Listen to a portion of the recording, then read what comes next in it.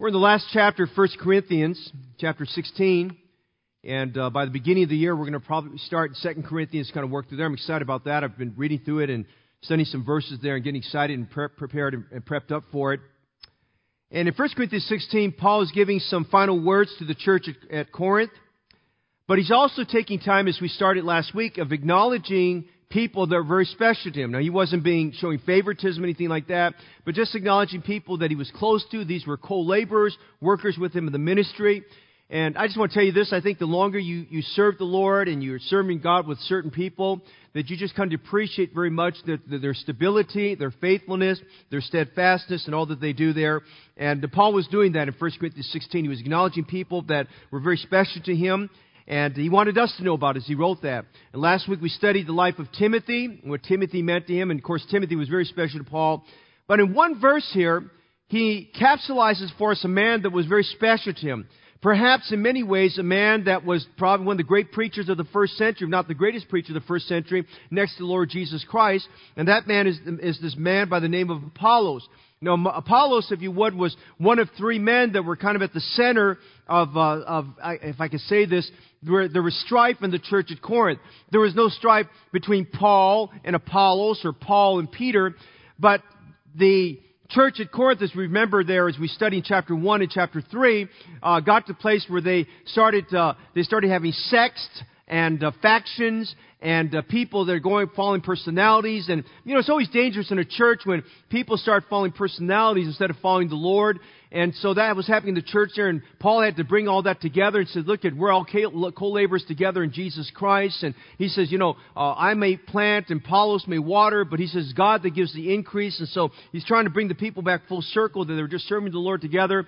And as we read and study tonight from Acts chapter 18, I think one thing we're going to appreciate is that Paul did not have any jealousy in his heart towards Apollos, and Apollos had no jealousy in his heart towards Paul. Because quite honestly, we'll study Apollos tonight. Apollos was a very strong personality. He was a strong leader in his own mind. He was a great preacher of the Word of God. The Bible describes him as being mighty in Scriptures. And yet at the same time, God blended these two strong personalities where there was compatibility, there was camaraderie, they had the ability of serving God together. And that's a wonderful thing. And God is pleased when God can take a church like ours and He can blend all the personalities together. And when we put down we just put down our personalities and put down our egos and just decide tonight, as Paul said, that we're laborers together with God and we're here to serve one another and to complement one another. And ministries should not be competing with one another, but instead ministries are complementing one another and serving the Lord and doing all that we can. I mean, that makes for a great church that God can bless and use. And we're going to look at this man Apollos tonight, and I pray that we're inspired by this man's life. I pray that we're inspired about our study of the Scripture, and I pray that tonight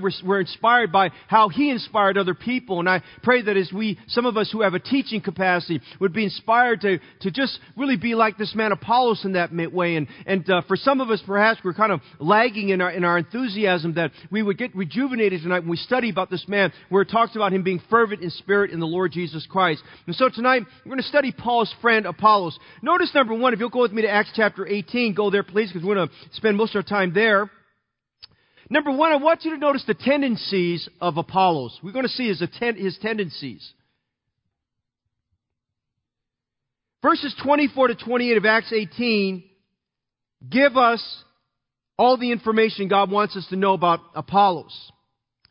Apollos is a Jew who has Grecian roots. Apollos, his very name, was a very popular name among boys in that time.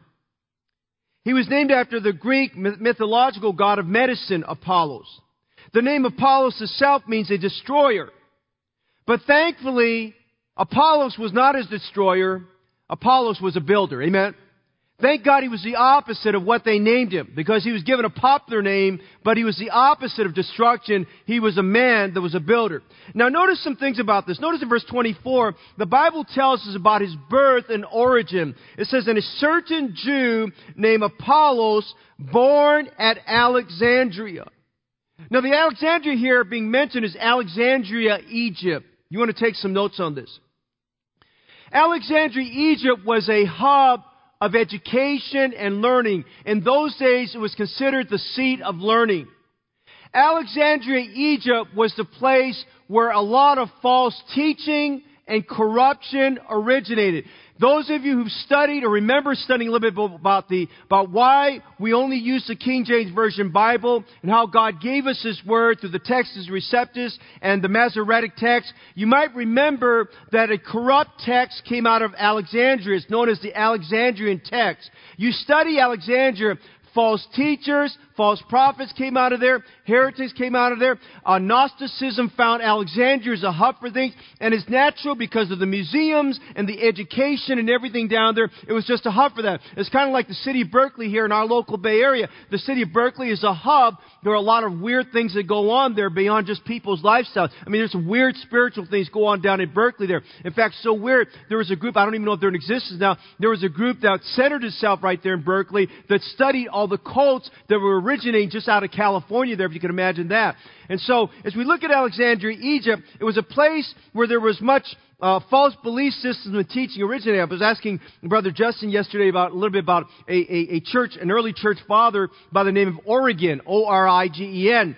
And I didn't know too much about him, did a little bit of research about him, and I asked Justin what he knew about him. And we both concluded after Brother Justin spent some time looking him up, that Origen, he had his roots down in Alexandria, but if you study him very carefully, you understand that many people afterwards, as they read his writings, came to the conclusion that Origen was a heretic. In fact, Origen was the one who took the Word of God back in those early days, the 1st and 2nd century. He took the Word of God, and he kind of divvied it up where some of it he considered as being literal, some of it he's considered allegorical and things like that. And it may be even, my suspicion is that even Origen may have been the starting point or the front runner of the corrupt translation of the Bible that came out of Alexandria. I can't prove it, but I think where he went with that probably would make sense for that. Now, when we consider that tonight, what does that have to do with Apollos? Well, I look at Apollos here in verse 24. It says that he was a Jew born in Alexandria. Now, we know that there were Jews, there's a synagogue of the Jews because Acts chapter 6 verse 9 tells us that. There was a synagogue of the Jews down in Alexandria. Those Jews were, even though they were Jewish by background, in their approach to things, they were very philosophical and very argumentative just as much as the people down in Alexandria, because those people were debaters. They were philosophical. They liked to argue with people there. And so it's kind of interesting. Here's this man, Apollos, born in Alexandria, and you would just think that because he lived in that city and he grew up in that city, that it probably wore onto him, and he probably inherited a lot of different things like that. But he wasn't like that, because the Bible tells us in verse 24 that a certain Jew named Apollos, born at Alexandria, an eloquent man, and notice this, and mighty in the Scriptures. Now I look at that tonight, and I think, praise God, that this man was down in that city and did not get corrupted by the false doctrine. He did not get corrupted by the false belief systems. He made it his choice that he was going to learn the Word of God. And the Bible describes him as mighty Scriptures, which I'll talk about in just a moment there. Now, I'm going to tell you a couple of things here. People become what they are based upon what they read and who they hang out with.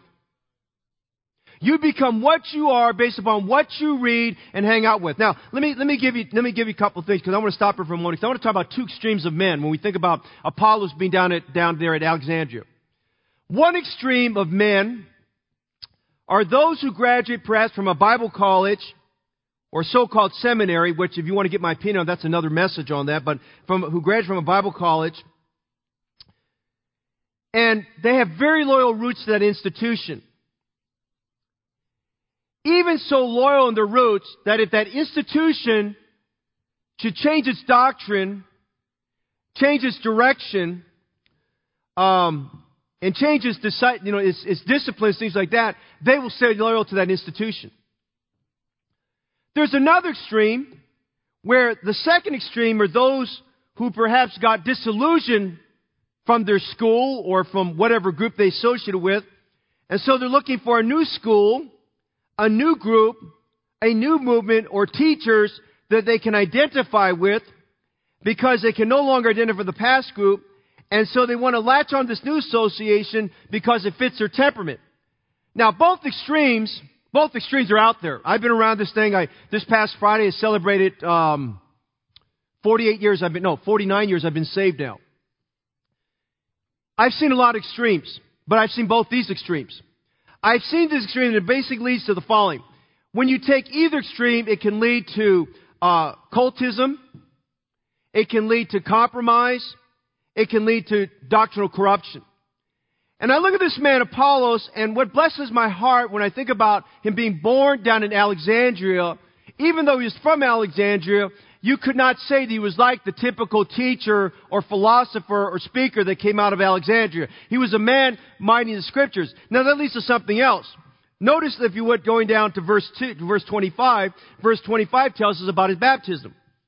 As you're making way to verse 25, let me just say this. When we think about this man Apollos, his loyalty was to the Scriptures. And I want to say to you tonight that as you kind of make your journey in the Christian life, you make your way, I'll tell you my statement. From day one, since I got saved, my loyalty has been to the Lord Jesus Christ.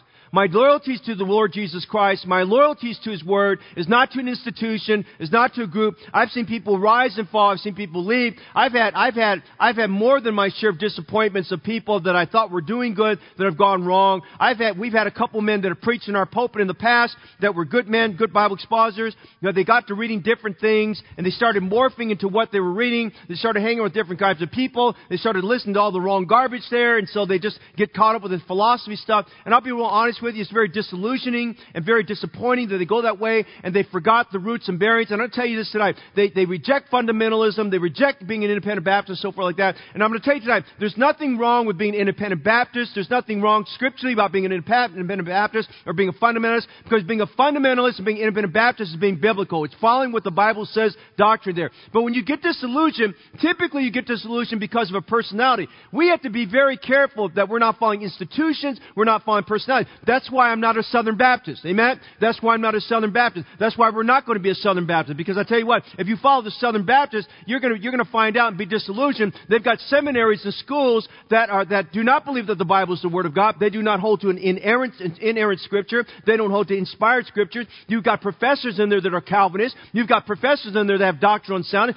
They've got women preachers there, which is unscriptural. I mean, everything about them is scriptural. And then you've got the president of the Southern Baptist Convention right now, who's just way out there in left field on a bunch of things, and he's got his sermons all over the place, and he's the vanilla flavor of the day that are people following. I'm just telling you right now, my loyalty is to the Lord Jesus Christ. My loyalty is not to a denomination. We are not denomination. We are independent, because I believe being independent is being Bible. Give me an amen. Somebody help me with that tonight. I believe being independent is biblical. I believe being away from a denomination is being biblical. I'm just saying tonight, when we look at those things, your loyalty must be to the Lord Jesus Christ. Now, if you're going to be anything in life, as you make your way, I'm going to say this tonight, be scriptural. Number 2, be separated. Number 3, be sanctified. Number 4, be soul winning. Number 5, be sensible. Amen? Now, I believe being separated. I believe in all that. But I know guys that are so separated, they're not just separated, they're isolated. They have no sense. And so they're completely isolated off from everybody else there. Now, notice this man Apollos as we get to verse 25. The Bible says, this man was instructed in the way of the Lord, and being fervent in spirit, he spake and taught diligently the things of the Lord. Now that's kind of mind-boggling there. I love that. He spake and taught diligently the things of the Lord. But notice this, knowing only the what? Of who? Now I'm going to go on the limb to tell you this tonight. If all he knew was the baptism of John, and I want you to think of it for just a minute. Paul got to the city of Corinth, and later on the city of Ephesus, between 52 and 53 A.D. John the Baptist appeared on the scene around 30 A.D. His ministry was short-lived, if you remember that. But John the Baptist was a voice crying in the wilderness. He didn't have to go to the cities. They came to him. He preached one message, repentance. He baptized, a baptism of repentance. He knew what his calling was. The Bible says here that Apollos, now this is 22 years later, Apollos came under the influence of John the Baptist. Now I'm going to go and let him tell you this. If he came under the baptism of John the Baptist, that makes him a Baptist. Amen. He was a Baptist. That's what he was, okay? And I believe he identified. Now, bear in mind, maybe because he came out of Alexandria and there are just all the weird things down there, for whatever reason, he did not fully comprehend or know until he got there to Ephesus that the Lord Jesus Christ had come. Because remember, all he knew was the baptism of John, and so he came under the influence of John, or came under the influence of one of the disciples, and I promise you this, if all he knew was the baptism of John the Baptist, he was immersed in water, amen? He was immersed all the way in water. So We know that. And we know that the doctrine he got was about the coming of the Lord, but he didn't really fully comprehend that the Lord had come for whatever reason. Now, Apollos, the Bible says here, he followed in the tradition of John the Baptist. Now, I want to say this tonight. As I read and study about this man, just look at the first two verses, what it says. He was an eloquent man. I think he was eloquent because of his training there at Alexandria, but I think he heard about John the Baptist. If in those days they could have MP3s and they could have some means by which he could record the message, I think he would have been listening to the preaching of John the Baptist. I think I would have too, because I think John the Baptist probably would have captivated your attention. He was a thundering preacher. But the Bible says he was mighty in the Scriptures, and he came to Ephesus, and he was instructing the way of the Lord, and he was fervent in spirit, and spake and taught diligently the things of the Lord. Now, I can't help but tell you this tonight. I think a lot of that influence came from John the Baptist and his disciples. I think a lot of the influence came from what he came out of. I want to tell you tonight, as a Baptist, he was unapologetic, knowing only the baptism of John. He wasn't ashamed to tell people, I identify with John's preaching. I identify with John's baptism. Hey, listen tonight. We need to stop being afraid of telling people we're born again. We need to stop telling people we're afraid. Stop being afraid telling people we're born again. Stop being afraid telling people we're Christian. Stop being afraid telling people we go to Heritage Baptist Church. Stop being afraid telling people that I'm an independent Baptist Christian. And we ought to just say unashamedly, I'm not apologizing for the fact that I realize that you've got community churches here and we're churches over here, but I'm not ashamed to tell you that I belong to a biblical church, a church that preaches the Word of God there. He was uncompromising in the battle. Listen, John the Baptist set the trend for Baptists. He was uncompromised. He told Herod, listen, you're living with your brother's wife. He lost his head for that. He was fervent as a Baptist. The Bible says he was fervent in the Lord. Listen, he didn't have bad days. You know why? He was fervent in God. You want to get away from having bad days? Be fervent in the Lord. He woke up every morning. He was on edge every morning. He woke up every morning. He was type A every day. This guy was on fire for the Lord. He thought about weeks ahead what he's going to do for Jesus. Hey, you know why we get into these funks sometimes where we we don't know what we're going to do. We get kind of lethargic in that way because we lose our fervor after we've exerted ourselves. You need to be planning your day and planning your week and planning your year and planning your emphasis so you're always excited about what God can do through your life there.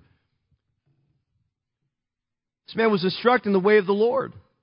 I don't know who his teachers were, but he learned the Bible, amen? He knew only the Baptist and John. Baptist preachers produce Baptist preachers. Baptist churches reproduce Baptist churches. We're going to start a church somewhere. I'm not planning to reproduce a community church, amen? I'm not planning to reproduce a charismatic church. I'm not planning to reproduce a Calvinistic church. We're going to reproduce a Baptist church, amen? You need to identify with the DNA of your church. I said this the other night. I said, listen, I'm not afraid to say this, but the culture of our church should be a soul-winning culture. The culture of our church should be fervent in spirit. The culture of our church should be a praying church. The culture of our church should be, we're going to reach our community for Jesus Christ. We ought to have a fire in our heart for God to do something great through this church. Baptist people should be 100% Baptist. If you're 90% Baptist, you're not Baptist. That's like a man telling his wife, I'm 90% faithful. Excuse me? You're not faithful. You ought to be familiar with our Baptist forefathers and current Baptist leaders.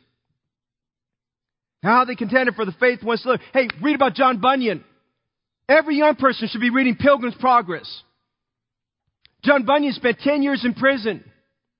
William Carey did not start off as a Baptist. You ought to look up on the internet. I've got a copy of his message. He wrote out and preached one of the best messages ever preached on baptism by immersion. And he wrote it on a ship going from England all the way over to India, where he would minister for 10 years before he'd see his first convert. Adoniram Judson was a Baptist.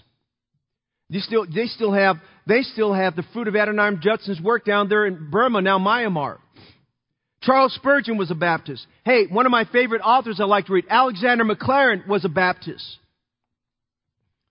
Oswald Chambers, who's got some good things. I'm trying to get a collection of his old books, as many as I can, to give to our men. Oswald Chambers was a Baptist. Hey, look up Oliver B. Greene. Oliver B. Greene. Many of you don't know his name, but there in the North Carolinas there. Listen, he was one of the great preachers of his generation. You ought to look up some of his messages. I've got some of his books here. And I read his books. I read some of those messages. Man, my heart starts to burn every time I read Oliver B. Greene. Dr. Lee Robertson was a great Baptist. Roy Thompson, you ought to read about Roy Thompson. That was one of the great Baptists of our generation. Sam Davison is one of the great Baptists that's alive today of our generation. Paul Chappell is a great Baptist there. Hey, Sam Thomas, our missionary to India, is a great Baptist. Terry Unruh, our missionary to Sri Lanka, is one of the great Baptists of the day. Hey, Rick Martin in the Philippines and Ed Lorena. Listen, get around Ed Lorena. That is the Baptist there over in the Philippines there. I'm saying tonight you need to know who these Baptists are. Sometimes we're kind of closed off here in our little world here. We forget there's other things going on. But I'm telling you, outside the walls of Heritage Baptist Church, God has raised up some men that are getting the job done. Sometimes we think we're the only one that's left. But I want to tell you, there's 7,000 that haven't bowed their knee. We see Apollos' tendency. Notice, secondly, his teaching. Look at verses 24 and 25. First thing I want you to notice this evening is, as we look at verses 24 and 25, he was a word-filled man. The Bible says he was mighty in the Scriptures. I like that. Amen. It didn't say he was anemic in the Scriptures. It didn't say he was weak in the Scriptures. It didn't say he was watered down in the Scriptures. Thank God tonight he was mighty in the Scriptures. Boy, if there's anything we're supposed to be, it's right there. We're supposed to be mighty in the Scriptures. Hey, the Bible says in Colossians 3:16, let the word of Christ dwell in you richly in all wisdom.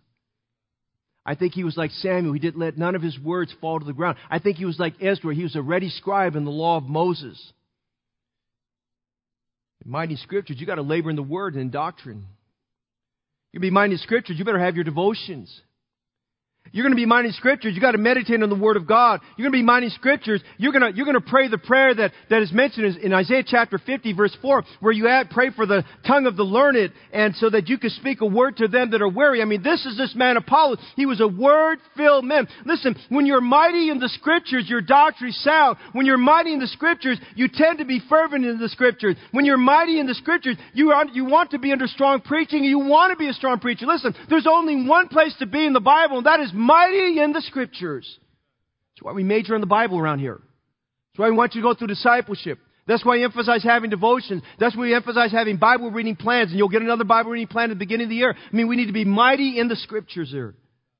And by the way, verse 25 says he was instructed in the way of the Lord. He was told, this is the way, walk you in it. You know, he wasn't one of those people that they said, okay, well, what about this? And what about that? They're debating and they're arguing. You know, you're arguing with God. The Bible says he was instructed in the way of the Lord. Notice a second, he was a word-filled man, but notice something else. The Bible says in verse 24, he was an eloquent man and taught diligently the things of the Lord. Now that's very important for preacher development or teacher development. Now, not all of us are eloquent. This man was eloquent. He had the gift of speaking. He had a very strong gift of speaking. He was very persuasive. In fact, if you read later on, look at verse, I think it's 27 or 28. Verse 28, notice, it says, for he mightily convinced the Jews. By the way, if you're mighty in Scriptures, you can mightily convince. Amen? And that publicly. Showing by the Scriptures that Jesus Christ. Now that's later on, but he used his speaking skills. Hey, I'll tell you what I like about this man. He did not use his speaking ability to draw attention to himself. He did not use his speaking ability to be cultic in his personality. He didn't use his speaking ability to build his own kingdom. He used his speaking ability to be mighty in the Scriptures and explain to people, thus saith the Lord. We got guys today who use their eloquence for their personal benefit. One of the big name personalities that's out there today, many of you probably wouldn't know, is a guy by the name of Carl Lentz. Carl Lentz got caught in immorality, got fired from his position, which he should have been fired. And through the course of all this, we just read today that a couple of days ago, the guy checked into an outpatient clinic for depression, anxiety, and all this. He's pitching a pity party because he wants people to feel sorry for him. Because you know what happened? He was up there in the celebrity thing when on the marquee, he was known as the cool pastor and the hot pastor and the pastor to celebrities. Now his world came crashing down, so he doesn't have that following that he used to have. So he's saying, well, you know, I got all burned out here. You didn't get burned out. You fell in sin, sir. You fell in sin, and you weren't in the Word of God. By his own admission, 10 years later, he says, well, I just realized that I was empty. I was an empty shell of a person. Yeah, that's the problem. You got guys going in the pulpits today, guys in churches, celebrity pastors, celebrity preachers getting in the pulpit. They're empty as far as the Word of God, but they're full of themselves. And so until they get found out in their ways that they're covetous or found out that they're immoral in some way, then it's at that time they come out and they pitch a pity party. Not this man Apollos. Apollos was a man, he was eloquent, but he used his eloquence for the Lord. He was mighty in the Scriptures. He brought people to Jesus Christ. His whole goal in preaching was to lead people to the Lord and point them to Jesus Christ, and said, my goal is that He must increase and I must decrease. His preaching was fiery. That's what the Bible tells us here. His preaching was convicting. His preaching, if you would, I believe one of the reasons why he and Paul could agree so well on things is I believe he was a very balanced Christian. I believe that one of the reasons why God had used him there at Corinth and God used him there at Ephesus, that he had good convictions and he knew the Bible well enough to preach about holy living and committed discipleship and godly marriages and raising children, the nurture and admonition of the Lord, and preaching about soul winning, ecclesiology, and being careful of false teachers. I think he did all of that. And I think as we read about this, and we see this in the very last verse about him, his teaching and preaching revolved around Jesus Christ. He didn't play at the pulpit, didn't use the pulpit for personal political purposes. He spoke boldly in the synagogue, as the Bible tells. I mean, this was a man who, I think if we had to put up a model for preaching and a model for teaching and a model for Christian character, it would be this man Apollos there. He was a word-filled man. We see his teaching. Criswell said this: to lift Him up, to preach His name, and to invite souls to love Him and to follow Him is the highest, heavenliest privilege of human life. And that's from a man who said after 70 years of preaching, he says, I've preached expository message for 70 years. He preached the whole Bible. He said, I barely have touched the hem of the garment after 70 years. That's humbling. One of the greatest preachers that ever lived. We see his tendency. We see his teaching. Notice thirdly, look at verses 26 to 28. Notice his tuition. Now, Luke gives us this background in verses 24 and 25 about Apollos, so we can understand where he was coming from and where he went. In verse 26, leading to verse 26, we're told in the previous verses that Paul took Aquila and Priscilla with him. They left Corinth after 18 months of ministry. They left the tent-making business. They went full-time ministry with Paul. Paul had spent some time nurturing them. They went down to Ephesus. Paul started a ministry in Ephesus. He went to the synagogue of the Jews and did his thing, but for whatever reason, God did not impress on Paul to stay there very long. He just felt like he needed to go back, and he actually made his way. If you read all of Acts chapter 18, read about Paul making his way back to the churches, all the way back to Antioch. So he gave a report there, and he went to the churches of Galatia, strengthening them in order and things of that nature. But he left Aquila and Priscilla there at Ephesus because he started a work, and he felt confident enough in them, if you would, that work that was started, kind of an extension ministry, if you would, that they could go on and carry that work on and nurture it and go with it. And he had trained them and taught them what to do, and they'd watched Paul for 18 months. So he felt very confident that Aquila and Priscilla could be down there to take care of that. While they're there, notice verse 26, that he comes down there, verse 24, he comes down to Ephesus. Now, we're not really sure. The Bible doesn't tell us if they met each other, knew each other before the synagogue experience, or if it was there at the synagogue they met each other. It really doesn't matter. But the Bible tells us that in verse 26 that Apollos made his way there to Ephesus, to the synagogue, and as a visiting rabbi, they gave him opportunities. They gave to Paul for visiting rabbis to stand up and share something, and he had not been around Paul, but he had his own way of doing things. And the Bible tells us what he did was, look at verse 26, he began to speak boldly in the synagogue. Now, there's only one thing that characterizes Apollos, that everywhere he preached, every time he preached, he was a bold preacher. He was a strong preacher. He was mighty in the Scriptures and eloquent and knowing only about the things of the Lord. He instructed people in the ways of God. So he got up, and with all he knew, now remember now, he did not know that Jesus Christ had come. He did not know anything about the deity of Christ. He did not know anything about the crucifixion. He did not know anything about the resurrection. He didn't even know anything about the New Testament church, if you would please, until he got down to here. But he makes his way down there to Ephesus, and while he's there, he gets up in the synagogue, and he says, well, you know, these Jews, these poor Jews, they need to be shown that we need to get ready for the Lord's coming. And so he preaches a similar message like John the Baptist did. He preached a message of repentance. I mean, it was a very strong and bold message, and probably made the hair on the Jewish attendees to stand up there. And while he was preaching, the Bible says in verse 26, whom when Aquila and Priscilla had heard. Now, Aquila was not a rabbi, so he couldn't get up and speak like that. He had to do one-on-one work. But they heard him preach, and they knew right away, they said, he does not know that Jesus has come. He only knows about the baptism of John. They saw very clearly where his background was. And so the Bible says, they took him unto them and expounded unto him the way of God more perfectly. Now, I'm going to say a few things here tonight about this. First of all, I thank God for Aquila and Priscilla, and you ought to thank God for them too, amen? Aquila and Priscilla, as we study them, they're coming up next on one of the characters we're going to study. They are a model of what a married couple in an independent Baptist church should be to their preacher. Because I'm going to tell you, Aquila and Priscilla, when Paul described it this way in Romans chapter 16, he said he was commending them to the believers at Rome. He says, they laid down their necks for me. That's pretty awesome. And I don't think any pastors asking their members to lay down their necks for them, but I mean, just Paul said that's just the kind of spirit they had. And Aquila and Priscilla had been around Paul enough that they learned about mentoring. They learned about helping other people come along the way. And so the Bible says, number one, notice this in verse 26. Number one, the Bible says they took him, that is Apollos, they took him unto them. Now, if you've done any discipleship, if you've done any mentoring, you ought to underline those words. They took him unto them. They became his friend.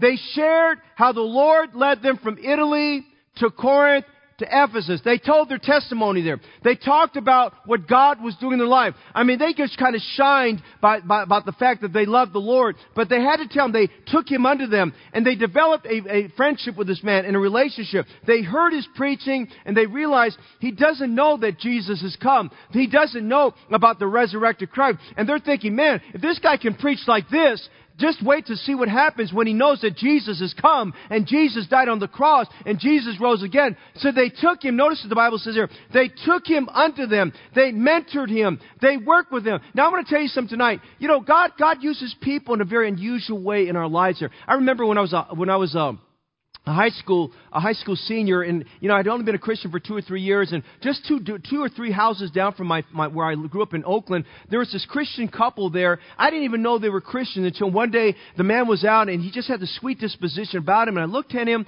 he's washing his car, and he was very clean cut, and his wife was very, very modest in what they did. And they looked at me, and finally, I went up to them, and I called them by the name. I said, "Can I ask you a question?" I said, "Are you guys Christians?" He said, "Yes, we are." And he said, "Why did you ask?" And I said, "Well, there's just something about that." And I said, "Hey, can I come over to your house and talk to you for a little bit there?" And found out they worked in the rescue mission downtown Oakland there, and they told me what church they went to and so forth like that. And I'd go there once a month, and just I never tell you a story, but I'd go there once a month, and she could not read music, the wife, but she could play based on hearing, and we would go there for about an hour and sing hymns together, and we'd sing together, and we'd talk about the Lord and have prayer together, and I would pray for them about them going down that place. But that was kind of inspiration to me, because I felt like, I know all these great Christians in the church I got saved in, but man, this couple is just on fire for God and love the Lord. And he would tell me stories about men down there on Skid Row down in the Oakland Mission would get saved and what they were doing with that. And I was just blessed and encouraged by that.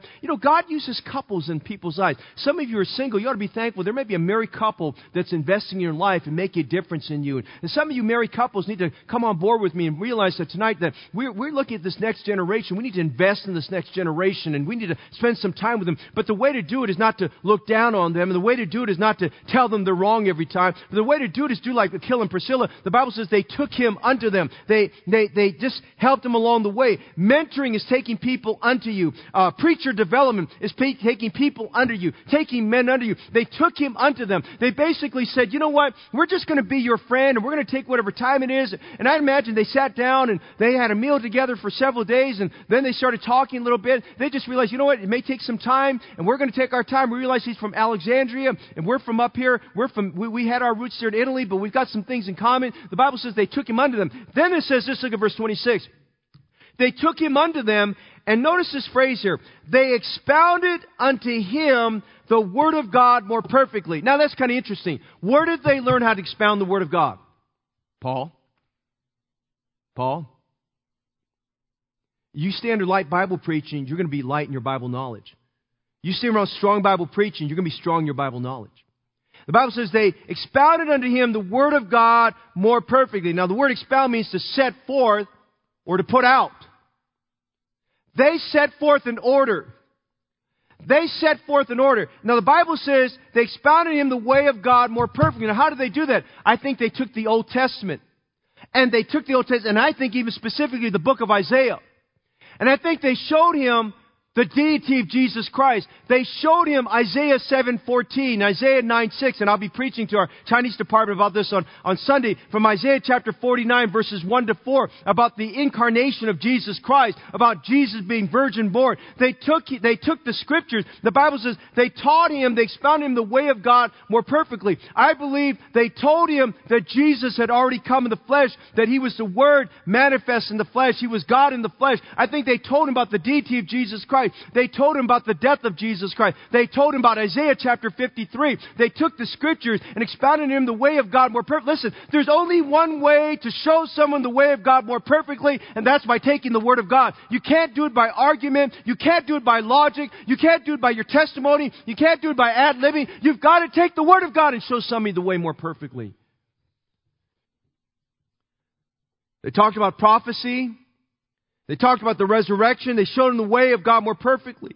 They showed him the fulfillment of prophecies as they went along the way. I think they explained to him, as they explained the way of God more perfectly, they explained to him how Jesus founded the local New Testament church in Matthew 16:18. They explained to him how the Holy Spirit came on the local church on the day of Pentecost in Acts chapter 2. They explained to him the outgrowth and development of the church after the Holy Ghost came upon them. They showed to him how churches were implanted. They showed to him what God was doing through Paul, how Paul got saved, how Paul was a Jew that got saved. They expounded unto him. They expounded to him the way of God more perfectly. You see, the 18 plus months that Aquila and Priscilla spent under Paul's tuition resulted in Apollos' tuition. Every minute that Paul spent with them was profitable. I'm going to tell you, young people tonight, don't waste your time hanging around people your age, goofing off and playing around. Get around the older men, the people around here that know the Bible, and learn the Word of God, and learn to get some conviction, and learn how to become a soul winner. Learn how to get discipling. Decide you're going to grow up and be somebody for God. It's a good thing that a young man bear the yoke in his youth. I'm saying tonight, it's good for young men to learn the Scriptures. There comes a time when you're no longer a child. You've got to put away your childish things, and you've got to think like a man, and act like a man, and speak like a man, and walk like a man, and walk and be like a man in everything you do there.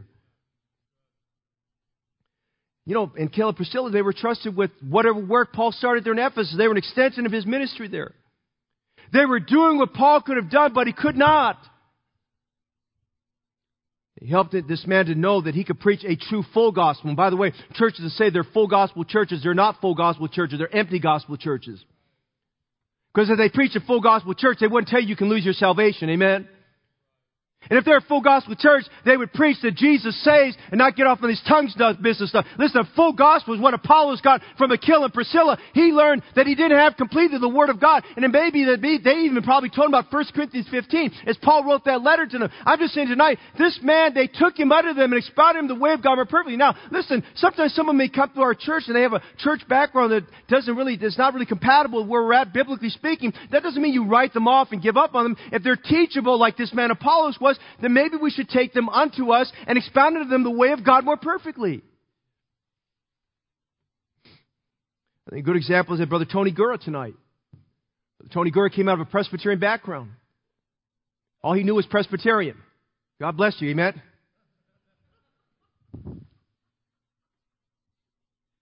He came in here and had some doubts and skepticism about what a Baptist was. But after a month, 2 months, 3 months, the Word of God was working on him. Hey, you go talk to Brother Tony now. He's a full-fledged Baptist. Amen? You can't be 90% Baptist, Brother Tony. You got to be 100%. Amen? And he's not the only one. Brother Robert Williams and his wife, they were in a church. They knew something wasn't right. They started studying. You know, their study, the Holy Spirit led them to an independent Baptist church. Yeah. You ought to hear Brother Williams, his testimony about that. Man, when he told me and his wife told me about it, man, I was excited. Man, that's great. I tell you others like that. You know, Aquila and Priscilla had a sweet spirit towards people. We're going to grow our church, and we get this COVID stuff. We have to have a sweet spirit. Apollos was a spiritual man. You know, spiritual people are teachable. Spiritual people can be corrected. I'll look around preachers that I get to spend some time with, and I mean, I'm amazed some of these guys are they're tender spirit, that they can be corrected. I'm talking about big-name personalities that we would consider big-name personalities. They have a tender spirit about things. Apollos was a spiritual man. He was mighty in the Scriptures. He was Word-filled. And as he got to know Aquila and Priscilla, he started realizing, man, I didn't realize that there's something better than what I know. And he said, you know, Jesus came. Jesus was holy. Jesus is God. He was the Word that became flesh and dwelt among us. And he said he died for my sins. And he started realizing Isaiah 53 became very real because Jesus did all that. And he started realizing Jesus rose again from the dead and he ascended to heaven. He says, man, I've got a full message right now to preach. As a high school senior or junior, someone gave me a copy of The Sword of the Lord. Dr. John R. Rice was still the editor at that time. I didn't realize something was missing in my life until I started reading The Sword of the Lord for about a year. And I noticed every preacher that was featured in The Sword of the Lord was an independent Baptist preacher. And I'm talking in the day when I'm talking about the great preachers of days gone by. Dr. Rice would have these great conferences on soul winning revival.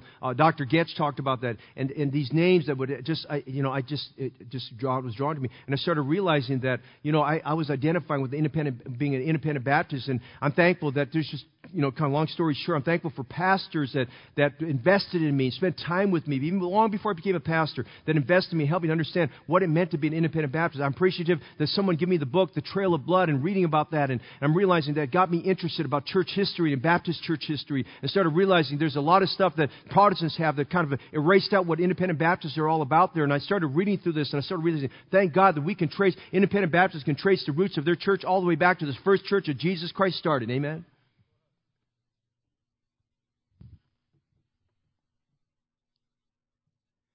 God has led people that have come from a non-Baptist church and a weak Baptist church where they have strong convictions about being a Baptist here at Heritage Baptist Church. It's tuition. He didn't know there was something better until Aquila and Priscilla came along the way. They expounded in him the way of God more perfectly. God's Word changes lives, amen? God's Word changes our thinking. God's Word changes our philosophy. God's Word gets in the right way. Listen, God took a man that was already great. He made him even greater, amen? That's what God can do when we just have an open heart to what God wants to do. By the way, notice in verses 27 and 28, his tuition prepared him to go to Corinth. Because it was along the way there that I think that Aquila and Priscilla told him about the work there at Corinth. They told him what was going on. Paul was not there. Aquila and Priscilla were not there. And so somehow along the way, the Bible says in verse 27, he was disposed to pass into Achaia. Now I think that disposing came about because the influence of Aquila and Priscilla. They heard about everything we studied about Acts chapter 18, about that church, and God started working his heart, and he started thinking, you know what, I just feel like I need to go there, and I need to help those brethren and preach. And we read in 1 Corinthians that we know that he did go there, and we know that he did help them, and we know that he was greatly used of God. And notice what the Bible says in verse 27. He says, the brethren there at Ephesus wrote a letter of recommendation, exhorting the disciples to receive him. That's what they had to do in those days. Before you receive somebody, they would write a letter of recommendation saying, hey, this guy's okay, his doctrine's clear, his mind is clear, his life is clear, his culture is clear, his character is clear, everything about this guy's clear, and we highly endorse him. And so the Bible says when he's disposed to pass into Achaia, the brethren wrote, exhorting the disciples to receive him. And notice this next phrase. And he went there, exhorting the disciples to receive him, and says, who... That's Apollos. When he was come, I like this phrase, help them much. Listen, if there's a ministry we should have, those 4 words should underscore our ministry. Help them much. Help them much. When I go preach out, my goal is to help them much. When I prepare for Sunday service, Wednesday service, whatever it is, my goal is to help them much. He helped them much, which had believed through grace. He helped those believers go to the next level. He helped them to grow even more. He took a story they heard before, a passage they were familiar with, and He took them to the next level. Why? Because He was mighty in the Scriptures. He was eloquent. He was instructing the way of the Lord. And the Bible says His heart's desire was to help them much. Now, if your goal is just to fill space, and your goal is just to get the job done, and your goal there is try to help somebody else, just to help yourself out, forget it. Get out of the position. You should not be in a position to serving God unless you have that attitude, I'm there to help them much. Amen. That's why the people of Corinth loved Him.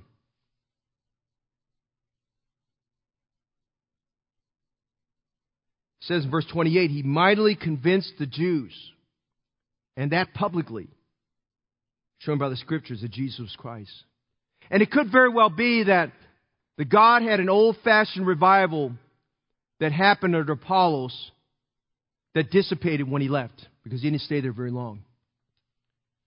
We see Apollos' tendency, Apollos' teaching, Apollos' tuition book. Very quick, we need to close. Look at one more thing. Go back to 1 Corinthians 16, verse 12. Would you notice this? I want you to notice his timing.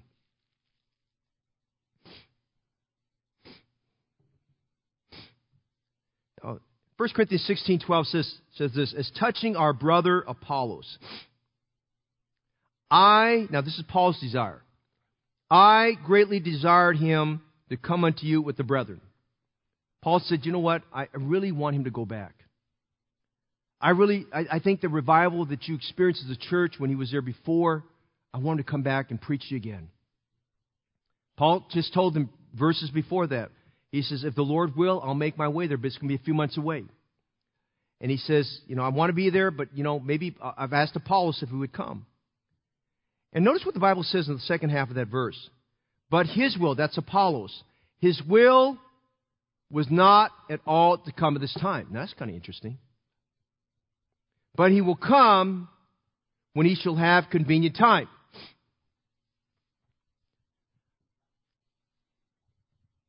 He will come when he shall have convenient time. We live in a day and time characterized by a convenience mentality. Felix told Paul, after he preached to him about temperance and righteousness and judgment, he trembled, and the Bible says, when I have a convenient season, I will call for thee. Hardened sinners will tell us, I'll get saved when it's convenient. And I want to say tonight, if you're watching tonight, you're thinking, well, I've got time to get saved. Listen, the most important time to get saved is right now. There's no convenient season. It's right now. Now is the accepted time. Now is the day of salvation. Convenience. People get involved when it's convenient. People attend church when it's convenient. People will serve when it's convenient. People give when it's convenient.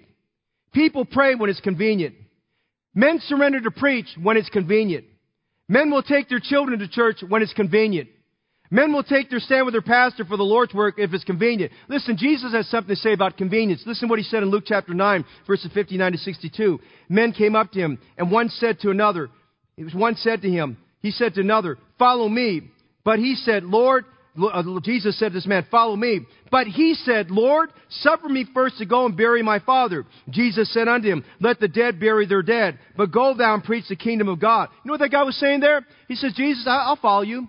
But let me wait till my parents pass away, and when they're dead and I bury them, then I'll follow. He's basically saying, I'm going to probably wait another 20 years before I follow you because it's not convenient. Listen to what this other guy said here. Another one said, and he said to another, and another said, Lord, I will follow thee, but let me first go bid them farewell, which are at home at my house. Another, he says, you know what? I want to wait till it's time for me to move out of the house, then I'll say goodbye. You know what? People do what they want to do based on what's convenient. Church members go soul winning when it's convenient. COVID-19 has influenced the thinking of the typical church attendee around America that even when things settle down, they'll be in church when it's convenient. And one of the most dangerous things that's happened to you and happened to this church is that you've gotten to a convenience mentality thinking this, that you know what? I'll come when it's convenient. If I feel like getting up, I feel like getting out of my slippers, I feel like getting out of my comfortable chair, I'll come when it's convenient. I'll come when I have a celebrity preacher come preach. I'll come when it's convenient. I'll give when it's convenient. I'll pray when it's convenient. I'll live when it's convenient. I'll do whatever is convenient. We get just like Felix and saying, when it's a convenient season, I will call for thee. You know what they're saying? You know what we're saying when we say when we have a convenient time, we don't have time for Jesus. You know what we're saying? We don't have time for the Bible. You know what? We're telling God we don't have time to do the important things of God. We're telling God we don't have time to seek ye first the kingdom of God and His righteousness. Because you know what? We live by the mindset like everybody else in the world will come when it's a convenient time. I'm going to tell you tonight, the Bible says we ought to do the Lord's work with haste. The night cometh when no man can work. Well, Pastor, I don't have time to win souls. I don't have time to do this. You don't have time for anything. You don't have time to be holy. You have your own mind made up. You're your own church. Church is not worth their time. Jesus is not worth their time. And so, you know what the end result is? You watch all these churches, they're going to close up next year.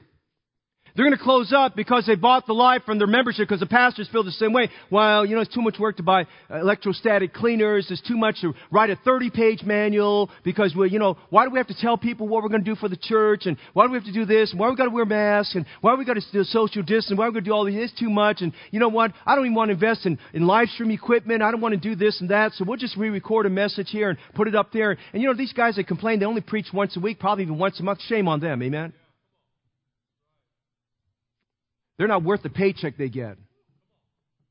Amen. Lazy preachers. Get out of the ministry. So they're going to cut back. And let me say this tonight. If you're a status quo Christian or someone where things die under you, you have no problem cutting back things because it's because you live by the philosophy it's convenient. Get away from me if you're somebody who likes to let things die, if you're status quo, because I can't have that around me. Saturday rolls around, Sunday rolls around. If it's convenient, I'll go do it. You got 6 days a week to go shopping, but you choose Saturday's going to be the day you're going to go shopping. Okay, whatever. You know, the most tragic words that will haunt people, that will haunt sinners at the great white throne judgment, and that will haunt Christians at the judgment seat of Christ is that we said it was not convenient. We're going to have a convenient season. But what about Apollos? Go back to verse 12. His will was not at all to come at this time, but he will come when he shall have convenient time. Did he sin? No. Was he saying he didn't have time for the church of Corinth? No. Well, yes and no. You know what he's saying there?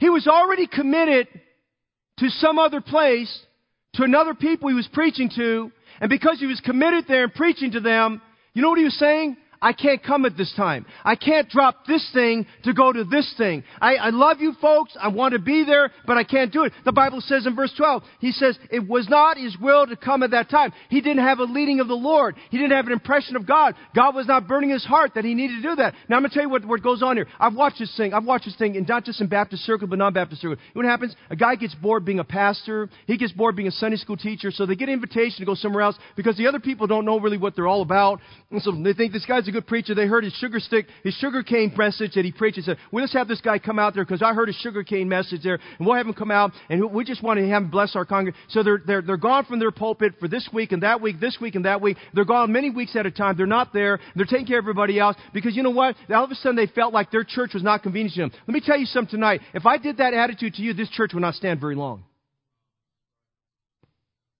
If I did that to you this year, I have not missed the pulpit here for 52 weeks by the end of this year. If I did that to you, this church would start collapsing.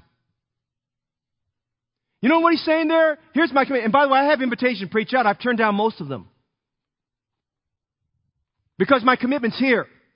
I don't have a convenient season to go there. I know they're hurting, but we're hurting here too. So if I tell my wife, well, honey, I'm going to be gone 3 days out of the week, and some preachers can do that, and their marriages are fine like that, they can do that kind of thing, I can't do that. If I'm going to tell her I'm going to be gone 3 days a week, it won't be long, she'll shoot me with one of my guns. Amen?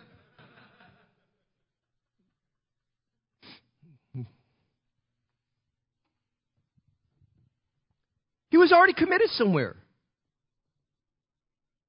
You know what he was saying here? He's saying, when my commitment is done where I'm at, if God's in it, then I will come. That's what he's saying. Now, let me tell you about timing, and I'm done. Sometimes we can be spread so thin and doing so many things. We're jack of all trades, masters of none. And the end result is really the people who really need us to give them time are not getting it. And so the end result is, we're asked to go one more place, and you got to just be careful. You have to know that sometimes you just got to say no. Now, listen, I probably do something probably is probably a no-no in independent Baptist circles, but for the most part, I ask our people this: can you tell me how much time you have to give? Versus just saying, can you give this? Can you do this and do this and this, and write the job description, scare them half to death, and because I'm concerned about your time. I know what it's like to struggle with that. I still remember the day the pastor got saved and asked me to take an adult Bible class. And Brother Dave, I remember this. I didn't know what I was doing. I feel sorry for those people, man. I messed them up. Amen, I had no idea what I was doing. I had no idea. I was 25 years old. Good night. I was teaching people that are 30s and 40s, man. I thought they were old people. Now you look at you guys 30 and 40 and say, man, you guys are young people. Amen, And I'll tell you honestly, my Saturdays were rough. I was struggling because I'd work 60, 70 hours during the week, and, I'd bring work home, and I try to get some study time in, and thank God for some of our leaders who are good Bible teachers, that they squeeze that time in early in the morning, late night, but I wasn't that disciplined. My mind was not as sharp. I just wasn't like that. I had to give my Saturdays. And I forfeited a lot of things with my family that I probably should not have done. And I took on more ministries because I was afraid to say no. I didn't know when to say no. Now, don't you get the idea, if you have only one ministry, you should say no. You ought to have at least 2 ministries that you serve God in, at least 2. And some of you need 3. And some of you stay out of trouble need 4 or 5, amen, Yeah.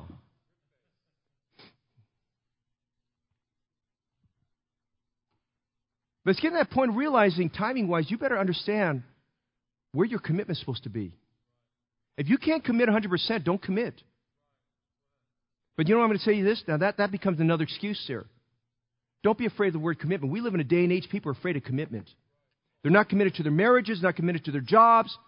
They're not committed to their children, not committed to their parents, not committed to doctrine, not committed to the churches. Hey, listen, I say this all the time. You guys have heard me say this for the last 18, 19 years. I've said repeatedly, people don't live by commitment. Now, listen, be a church that lives by commitment.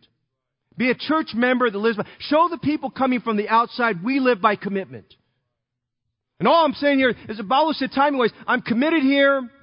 I know my weaknesses. I know where I'm at. He says, it is not my will to come now. I don't have a leading Lord because you know what? I've got unfinished business here I've got to take care of. I've got to get this done. And when I have a convenience season, I'll go. And that convenience season means when he felt like the Lord did everything he needed to do with that ministry, then we'd move on. Now listen tonight. We owe it to every ministry we're involved in to give our best and give our all until we know for sure God says it's time for me to take on something new. And by the way, maybe God's not leading in that direction. Maybe God says you ought to take on something new and be better at what you're doing and manage your time and cut out the TV and cut out all the nonsense and spend your time serving God.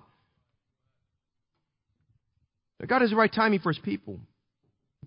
He tells us to walk circumspectly, redeeming the time because the days are evil. There are real commitments and there are situations where you just need to make sure, can I give the time?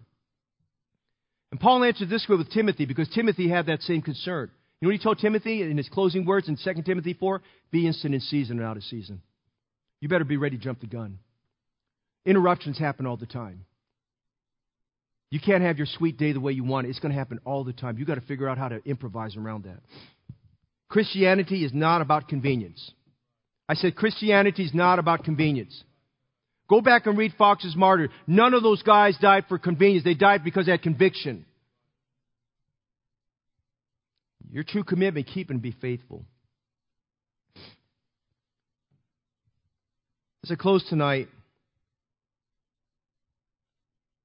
I'm encouraged by Apollos and I'm encouraged by Aquila and Priscilla. I hope you are too. Be minding the Scriptures. Be instructed in the way of the Lord perfectly.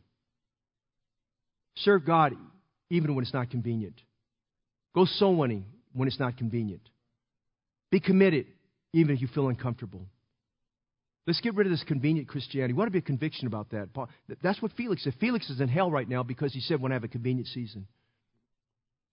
You go sowing, you don't take no for an answer. Because look at this man here. He mightily convinced the Jews, and that publicly, the Bible says. Well, we're getting tired, Pastor. Too many things going on. Yeah, I understand. When you have a convenient season.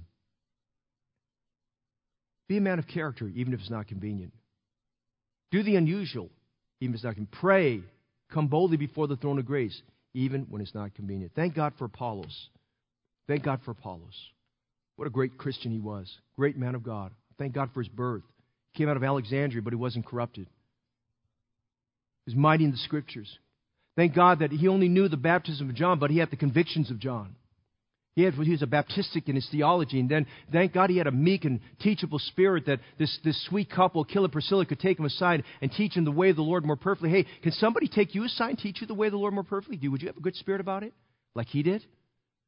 And once you learn it, would you go back to the synagogue? Would you go back to that meeting place and proclaim Jesus Christ even more boldly and mightily convincing people they need to get saved? The problem with a lot of us is we stop so short of what we do, we don't go the extra mile. Listen, we belong to a camaraderie that Jesus started that is to go the extra mile for Jesus' sake.